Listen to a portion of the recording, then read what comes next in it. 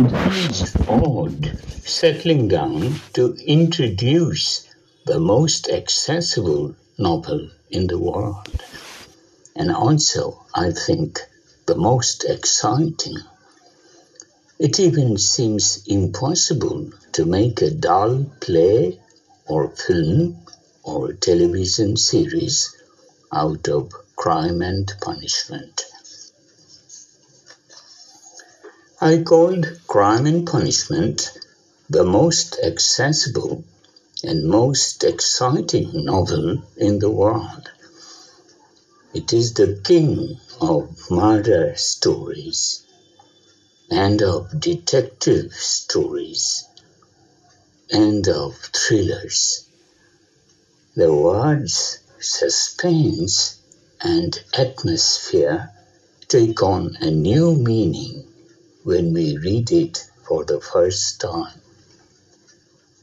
And when we reread it, one of the differences between Tolstoy and Dostoevsky is that the former's greatness is with us all the time, whereas the latter's comes back like a revelation, even a surprise, each time we pick one of his books up.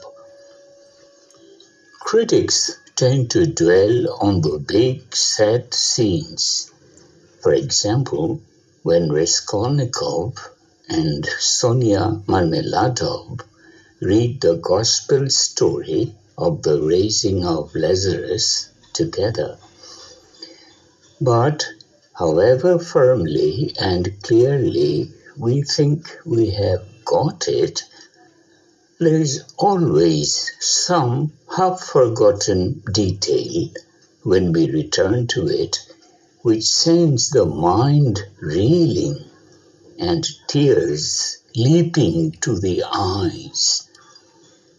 Last time round for me, this happened when Raskolnikov asks Sonia probingly, not quite tauntingly, "And what does God do for you?"